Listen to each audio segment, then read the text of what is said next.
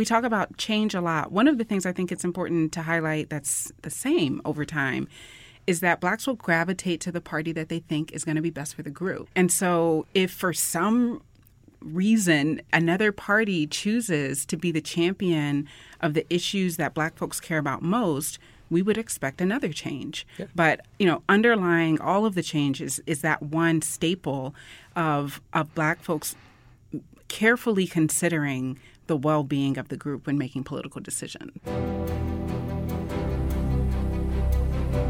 From the McCourtney Institute for Democracy in the studios of WPSU on the campus of Penn State University, I'm Michael Berkman. And I'm Jenna Spinelli, and welcome to Democracy Works. So, Michael, we've left Chris behind for this episode. Good move, Jenna. Yeah, right? So today, Michael, I'm going to turn the interviewer microphone over to you for a bit of a roundtable discussion on Black politics with two of our colleagues from Penn State, Ray Block and Candace Watts-Smith.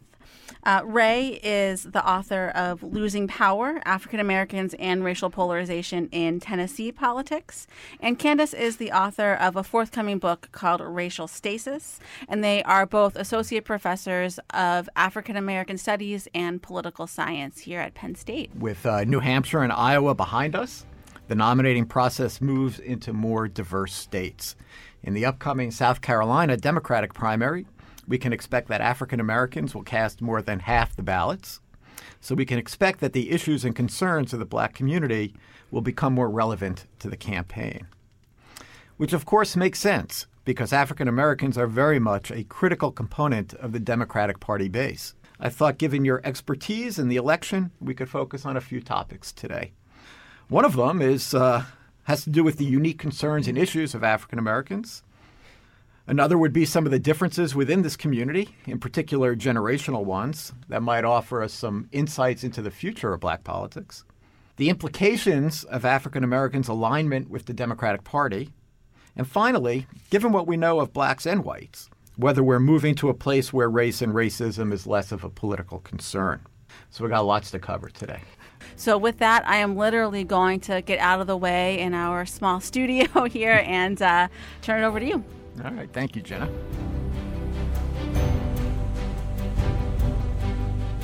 Ray, Candace, thank you for joining us on Democracy Works. Thank you. Thanks for having us, Michael. Sure. I'm looking forward to this. Ray, I want to start with I'm going to start with you, and I want to start with a quote that you use in your book about party polarization and racial politics. And the quote is from Haynes Walton, who was a political scientist in Michigan. And Walton wrote in the early 1970s that, quote, Black politics are a function of the brand of segregation found in different environments in which Black people found themselves. Ray, can you talk a little bit about how the legacy of segregation and contemporary structural racism shaped the Black experience in our democracy? Yeah. That's a big question, isn't it? It is, but it's a good question to start with. And so as a person who studies demographically marginalized groups, from the perspective of political science, it's important to know that most of the innovations in the field of racial and ethnic politics are reactions to the issues of race and ethnic and gender relations in the United States. And so the field itself is a reflection and in some ways a response to the tensions and the unresolved issues that are happening in society. So it makes sense that if you're going to think about Black politics, for example, it's important to think about race relations and how they were and how they currently continue to marginalize people of color in general. And as my focus is on African Americans, I'll spend more time talking about that. So there are people doing work on rural parts of the South and large segments of African American populations in what most people would think of as predominantly white spaces. And so I think Walton's way of thinking about this stuff is that the places where African Americans happen to be are very numerous. And it's really important to understand how those dynamics not only shape how policies play out, but also shape how leaders make decisions and how voters think and act in political context. Candace, jump in at any time. Yeah, I really, in that quote is really important, and it makes me also think, just to kind of speed through time a little bit, like there's works like Jamila Michener who really show that where what you get out of politics has nothing to do with your needs. It may just be where you live. It may depend on the politics of that place. And for Black politics in particular, we can think about how where you live influences your outcome. So if you are someone who's living in New Orleans, you might be really thinking about questions of climate change or schools, or if you are thinking about issues of affordable housing, those might be especially critical to people who are living in Oakland versus in comparison to the suburbs of Atlanta where homes might be more affordable. Just even when we're talking about Black politics, drilling down to the local level in many ways will highlight the kind of heterogeneity, not just in people's attitudes, but in the problems that they face. So one legacy of segregation has to be Blacks' movement into the Democratic Party. So how did the Civil Rights Movement and the legislative reactions to it, and so I'm thinking of the Voting Rights Act, the Civil Rights Act, how did these shape Black political behavior? I feel like we can go back further than that if we wanted to. Well, right? we could. Right. Yes. But thinking specifically about that, you have to remember that if we're looking at this during the Civil Rights Movement period, we're looking at a movement that was geared very specifically towards voting rights. So the idea was this would be one of the many ways that we can show progress when it comes to race. And because of that, I always like to think about the fact that the movement itself, combined with the people that were involved in the movement, were trying to do things to expand the franchise, right? And for as long as I can remember, conversations about expanding or, I guess, not expanding the franchise have always been partisan. Now, of course, the faces of the parties change, right? So like now there's a conversation to be had where one party is very much invested in expanding the franchise and another one isn't, right? History might show that the party faces change. But I always go back to this idea that one of the major things that made the Civil Rights Movement something that needed to happen was that people who weren't typically getting access to this particular part of politics were pushing for it and successfully finding ways to make those arguments to get into it. One party happened to be more okay than the other party when it comes to that, and that has a non-trivial reason to deal with the party alignments being the way that they are and the changes in the party alignments before that. I think we talk about change a lot. One of the things I think it's important to highlight that's the same over time is that Blacks will gravitate to the party that they think is going to be best for the group. Yeah. And so, if for some reason another party chooses to be the champion of the issues that Black folks care about most, we would expect another change. Yeah. But, underlying all of the changes is that one staple of Black folks carefully considering the well-being of the group when making political decisions. Mm-hmm. So it's not just that there's this historical legacy and support for the civil rights movement, but a continuation of feeling that the Democratic Party is more in tune with their needs. Or if you want to say the converse of that, a continuing perception that the Republican Party steps behind when it comes to addressing these needs. Mm-hmm. Yeah. So we've been hearing a lot about how some candidates within the Democratic Party are having a challenging time making inroads among Black voters.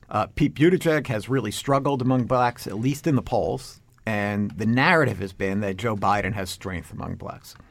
Bernie Sanders, according to some polling that I've seen, looks like he's gaining strength among older African-American voters. Same with Michael Bloomberg.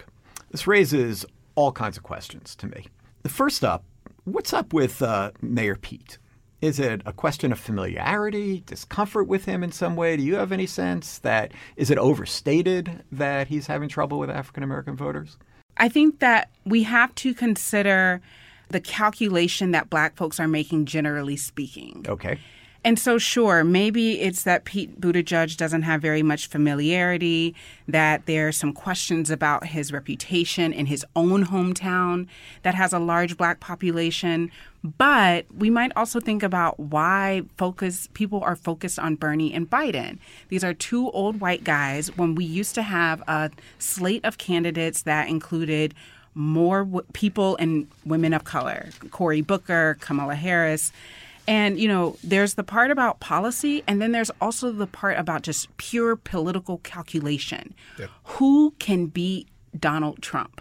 Okay. And so I think that, Pete Buttigieg's his assessment, how people are assessing him is not necessarily maybe even about Pete Buttigieg himself, but who can beat Trump. And I think that people are really focused, that Black folks believe that it's going to be somebody like Biden or somebody like Bernie Sanders. Well, or Michael Bloomberg. Or which Michael is something Bloomberg. that they Yes, might see in that's him right. because he comes at it with so there's That's right. Yeah, so there's a practicality to the voting that maybe supersedes ideological concerns at this stage. Well, I feel like that's the wrong way to think about it. So, like, Okay. supersedes means that there's a way for them to be ordered so that maybe ideology could one day not be behind these other considerations. But the reality for a lot of African Americans is that you have to do this stuff. So it's both practical and the limited options for what you have. I mean, like Yeah. the slate of candidates that we've gone through was large and is starting to dwindle with each week, right? So the people from which African American voters will choose has shrunk. And we're now at a place where Bloomberg and Pete and Biden and Sanders. Right, they're coming into South Carolina with an all-white slate of candidates. Right. And it's one of those things where, like, either you sit it out or you figure out some way to convince yourself that you've found a candidate that you think is electable, which is also saying that they can beat the incumbent. But also you're looking for a candidate that's going to do the least amount of damage to the communities that you're connected to. And those aren't necessarily the practical choices. Those are the choices. Like, it's not like you're choosing from options anymore. You're thinking about this in terms of what's going to work and what's going to be functional. And electability will have to take a front seat to some of these issues because there are concerns across the board with the remaining slate of candidates when it comes to how race relations are going to look if these people were to gain political office. How do you think Bernie Sanders resonates in this community? Is there a sense pie in the sky, it's too much, we need to be more practically oriented, or a sense that if this could really be this kind of radical change is a good thing? I mean, it's striking to me that, here's a candidate who's really trying to make an appeal on class basis.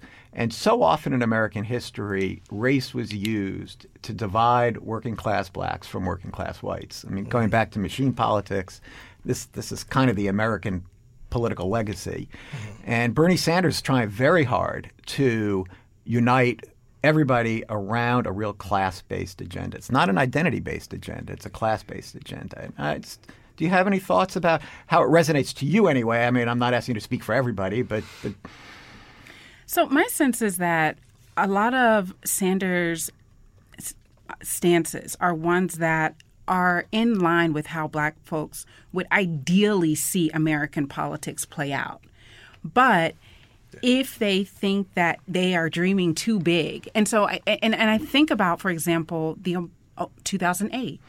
Man, it would be great to see a Black man as president, but we have to keep in mind that Black folks weren't behind Obama initially, right? Because they had to see him win in Iowa. They had first. to see him win first, and so now that we see Bernie providing proof that he can win over a large number of white voters, that here we see that. Right. And there's an increase of older Black folks who are like, oh, OK, well, maybe this is a possibility. Yeah, it's pretty dramatic. So, again, when we think about the calculation that people are making is who is going to be this particular incumbent. And so if people are going to get signs that Sanders, that seems like pie in the sky, like a socialist who wants to care about poverty and health care and all of the things that we care about, if we can actually get him, then let's go for it. But if we don't think that we can get him, then we're going to get the next best thing, the next best candidate that would beat Trump. So let's transition a little bit from talking about the presidential campaign. The president often tells African Americans that they should recognize that the Democratic Party hasn't done anything for them and that they have nothing to lose by coming to the Republican Party. That was his line from the campaign, actually. His Super Bowl ad featured a Black woman who he had released from prison. I'm not convinced his Black outreach isn't actually intended to make white voters feel more comfortable with him, but be that as it may, it begs the question, what are the implications of committing so fully to one party in a two-party system? in particular when the parties are so polarized? Yeah. So like I just keep thinking of Paul Freimer's work and the politics of party capture, right? And so things are what they are. And what they are is we've sorted ourselves out as Americans. And it's pretty easy to be sorted these days. And the sorting works itself out so that African Americans have a clear tendency to be in the ranks of the Democratic Party. You can interpret that a whole bunch of ways. You can interpret that as a sheer preference. So the Democratic Party is more attractive to black voters. It's a fair interpretation. The other interpretation is that African American voters don't necessarily see an alternative in the Republican Party. And that's an alternative interpretation that gets pushed back upon. And you'll see, like there'll be months that pass and then there'll be events that sort of call into question whether or not black voters are gettable for the GOP. And then those moments will pass and other moments will come, and there will be people that lean to the right politically that will happen to be African Americans that will make strong cases for why black voters need to come over into the Republican Party. And they're like hashtags for this stuff these days, right? Oh, are there? Yeah. Well, the walk away movement and Blexit would be examples of this stuff, right? Yeah. But this idea that the party sorting can have multiple interpretations is the thing that I think we should focus on, right? And so like there is the Democrats are better interpretation, but then there's the Republicans are worse interpretation. Candace, let's your recent work looks at different generations of African Americans and whites in terms of some of their attitudes. So we know that different generations are shaped by different events. So our students never knew the world before 9/11. My generation, I'm a boomer and you guys are millennials, hid under our desk to prepare for nuclear attack. I'll bet you guys didn't do that. Is that right? But your kids are probably practicing active shooting drills in school. So very different experiences. Younger black Americans didn't live through the heart of the civil rights movement. How are they different? Well, again, I think the differences are important, right? So this group is more educated, but they're more educated, and they exist within a more diverse generation. Yes. And that's where I want to point out the similarities, is that they don't go to schools that are legally segregated, but they still go to segregated schools. We did a podcast episode on this, actually, about how segregation is about as much as it ever was. That's right. And is rising. Right. Yeah. And, that they're going to college, but they are saddled with debt, that the wealth gap has not closed, that their income that their return on their investment in higher education is not the same as their peers. So in some ways, there's more frustration, right, that we have this situation where we've had a black president elected twice, and we still have some of the same disparities that we've had since the civil rights movement. So in that way, I can see why millennials and potentially Gen Zers are just going to be a little bit more progressive, more radical, because the status quo is not working, and that requiring and requesting moderate candidates to do incremental change, it's not doing the work that people anticipated that it would. The Democrats who fought for civil rights legislation were not a part of their lives, that their ties to the Democratic Party are somewhat weaker. On the other hand, as you just said, their children, there was the first black president, so maybe they're actually stronger. I don't know. But is there a different – do you know what I mean? Is there a different connection? The extent to which people identify with the party and would say that they are staunch Democrats, I think there's definitely a decline there. But there is probably not there's not a decline in which candidates that they're willing to support. Because, again, we're in this two-party situation where your choices are limited, right? You really don't have a choice. I'm also thinking about Ishmael White's and Cheryl Laird's work just about how social politics is for black folks. And so, we still live in communities where you recognize that, sure, I have a college education, or I have a PhD, or I have this opportunity, but there are people in my family and my community who don't have those opportunities. When I started studying race politics in grad school, the puzzle that really got me fascinated was the puzzle that I had figured out when I was in the Ralph Bunche Summer Institute. And I got a copy of Michael Dawson's Behind the Mule. Uh-huh. And in the very early chapters of that book, he mentions this puzzle. And it kind of gets back to the Sanders message, the let's fix class biases, right? And it's sort of a Marxian claim that, if class issues are at the base, right, all other social cleavages occupy the superstructure of society. And if we can address the true cleavages of class, then things are going to work out for the other differences. And so if you took that logic and you applied it to race relations in the U.S., right, the assumption would be that as black people started to accumulate more wealth, and as black people became more educated, or as whatever the indicators are that show that a group is doing better financially and economically, right? We have indicators that show progress when it comes to that. But the ideas and preferences and political viewpoints of black America and white America remain noticeably different. And there are tons of studies to confirm this over and over again. I want to pick up a bit on what you just said about experiencing the world differently. And this, to me, I know you also had a quote in your book from Andrew Hacker about two nations, blacks and whites living in different countries, essentially. And I'm thinking about Black Lives Matter. And Candace, I think this really goes to you a bit. So I think most whites understand Black Lives Matter as just having to do with, in terms of police relations. That's why Blue Lives Matter has become this kind of counter in especially the conservative white community. But within the black community and those active in the BLM movement, what is it about? Is that a fair characterization of it, or is it actually about much more?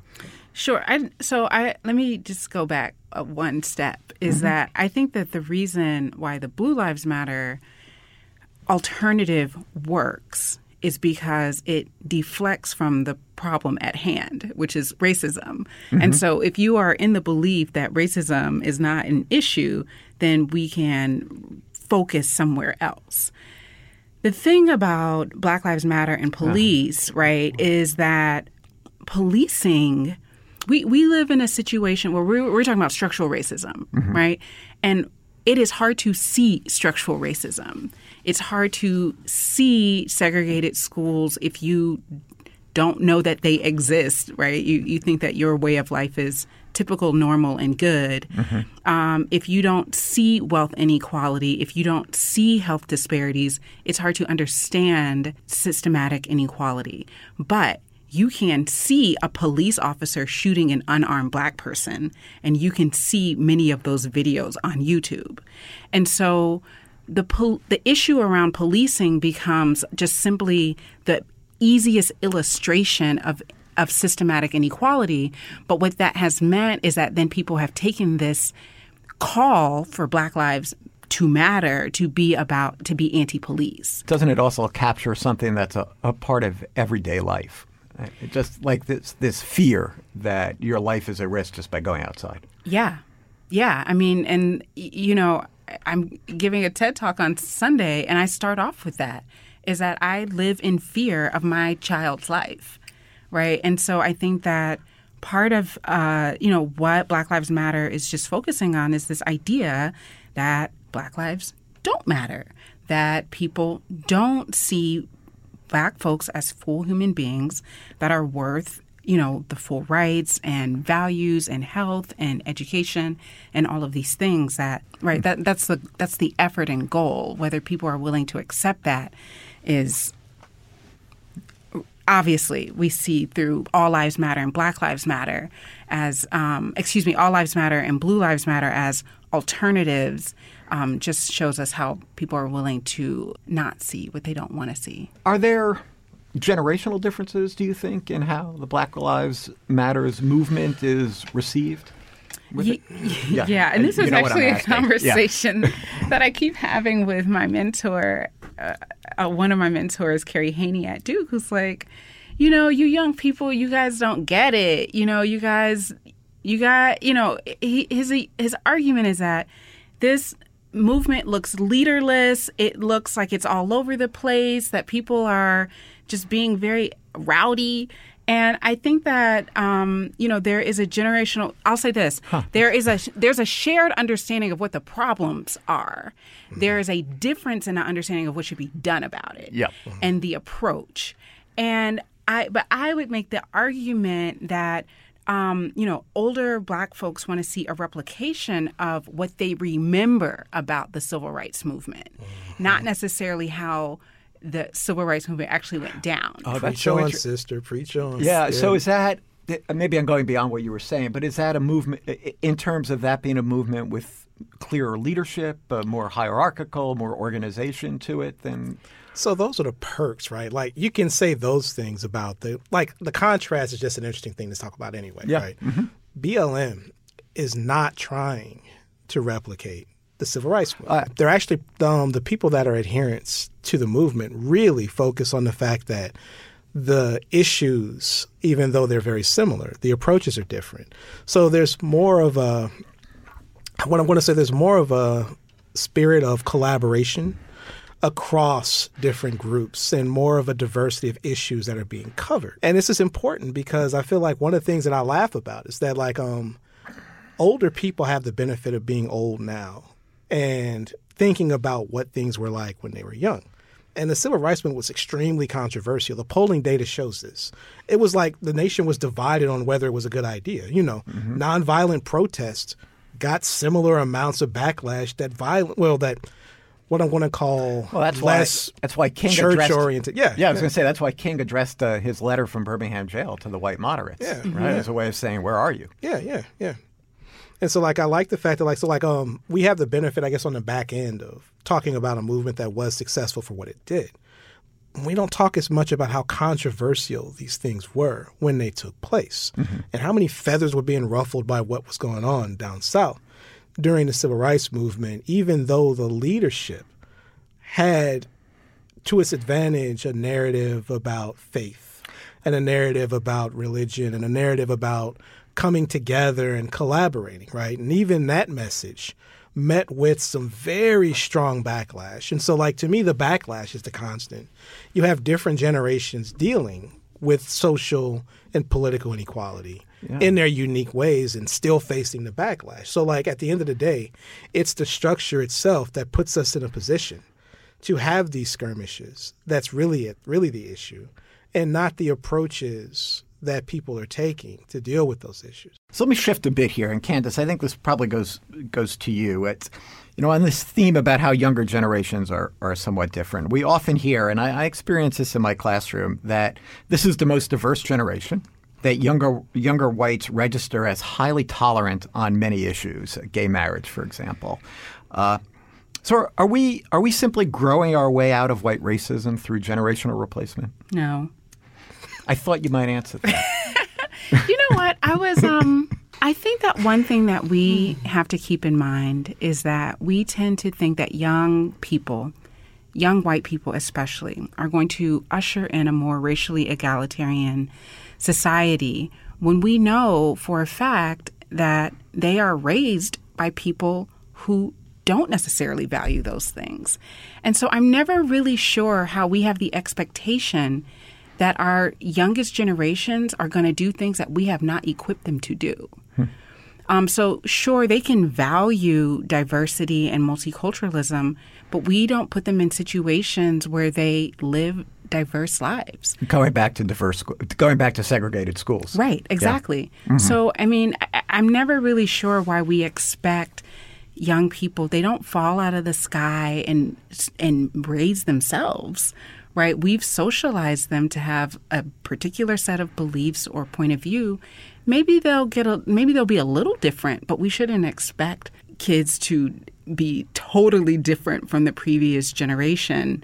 And even we can think about we can think about what we are seeing right now, that these kids that we see more protest, but we don't see a large set of white folks in Black Lives Matter movements. How do we square that, right? How do we believe that they're going to do all of these things when we don't see them doing it? So do you think blacks have experienced this presidency differently? Trump is remarkably schizophrenic about African Americans. I think about the State of the Union address. He gave the Medal of Freedom to a man who profits from saying racially divisive things. Mm-hmm. I read a blog entry recently, and the title of the blog entry was something to the effect of "Trump was right, Democrats are ruining the country."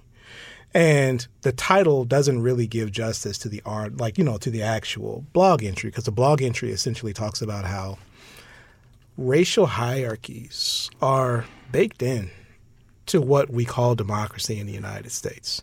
And folks get really mad when you say that, and you can find evidence to show this all the way up to how the framers of the Constitution made arrangements about how it would work, right? But the point of it is that if the default is that racial hierarchies are really normal, and Democrats, with the agenda that is as progressive as it is, are doing something to upset that, then it's kind of true that Democrats are messing with U.S. democracy. It's a very cynical take, right? I'm not saying you should agree with it. Well, but a lot of my colleagues, when they saw what happened with the outcome of the election, those were the kind of thoughts they had.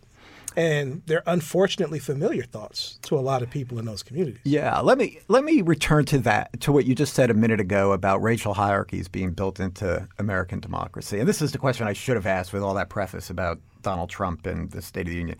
Do you think there are concerns, and maybe you've already answered it, Ray, do you think there is some of the same concerns about the future of democracy that many other Democrats and white never-Trumpers, for that matter, who are pretty conservative, that they're often articulating a certain set of fears about the future of American democracy?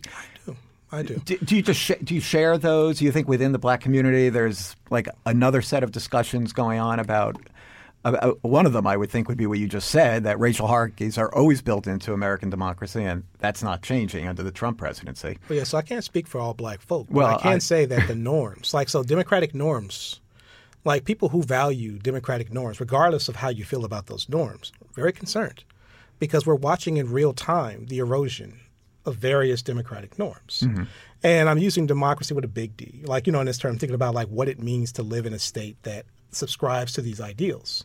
And for the people who are really invested in the norms and in preserving the customs and the ideas, there's a real concern that a presidency like the one we have, because it's so different from what we've had before and arguably less beholden to democratic norms than anything we've ever seen before for a lot of different reasons, that I think causes a specific type of concern that people might be expressing that I think might be unique to the moment that we're in.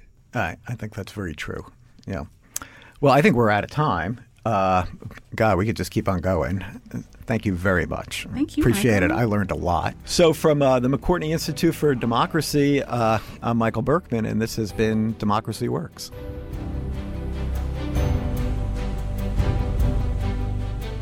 Democracy Works is produced by the McCourtney Institute for Democracy at Penn State and WPSU Penn State, Central Pennsylvania's NPR station. Episodes are engineered by Andy Grant and Craig Johnson, edited by Chris Kugler and Mark Stitzer, and reviewed by Emily Reddy. Our interns this semester are Nicole Grayson and Stephanie Crane, two graduating seniors in the Donald P. Belisario College of Communications at Penn State. If you like what you heard today, please leave us a rating or review in your favorite podcast app.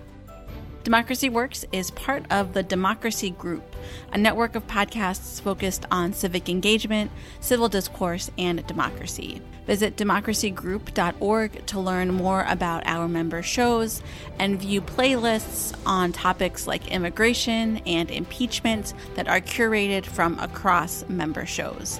Thanks for listening, and we'll see you next week.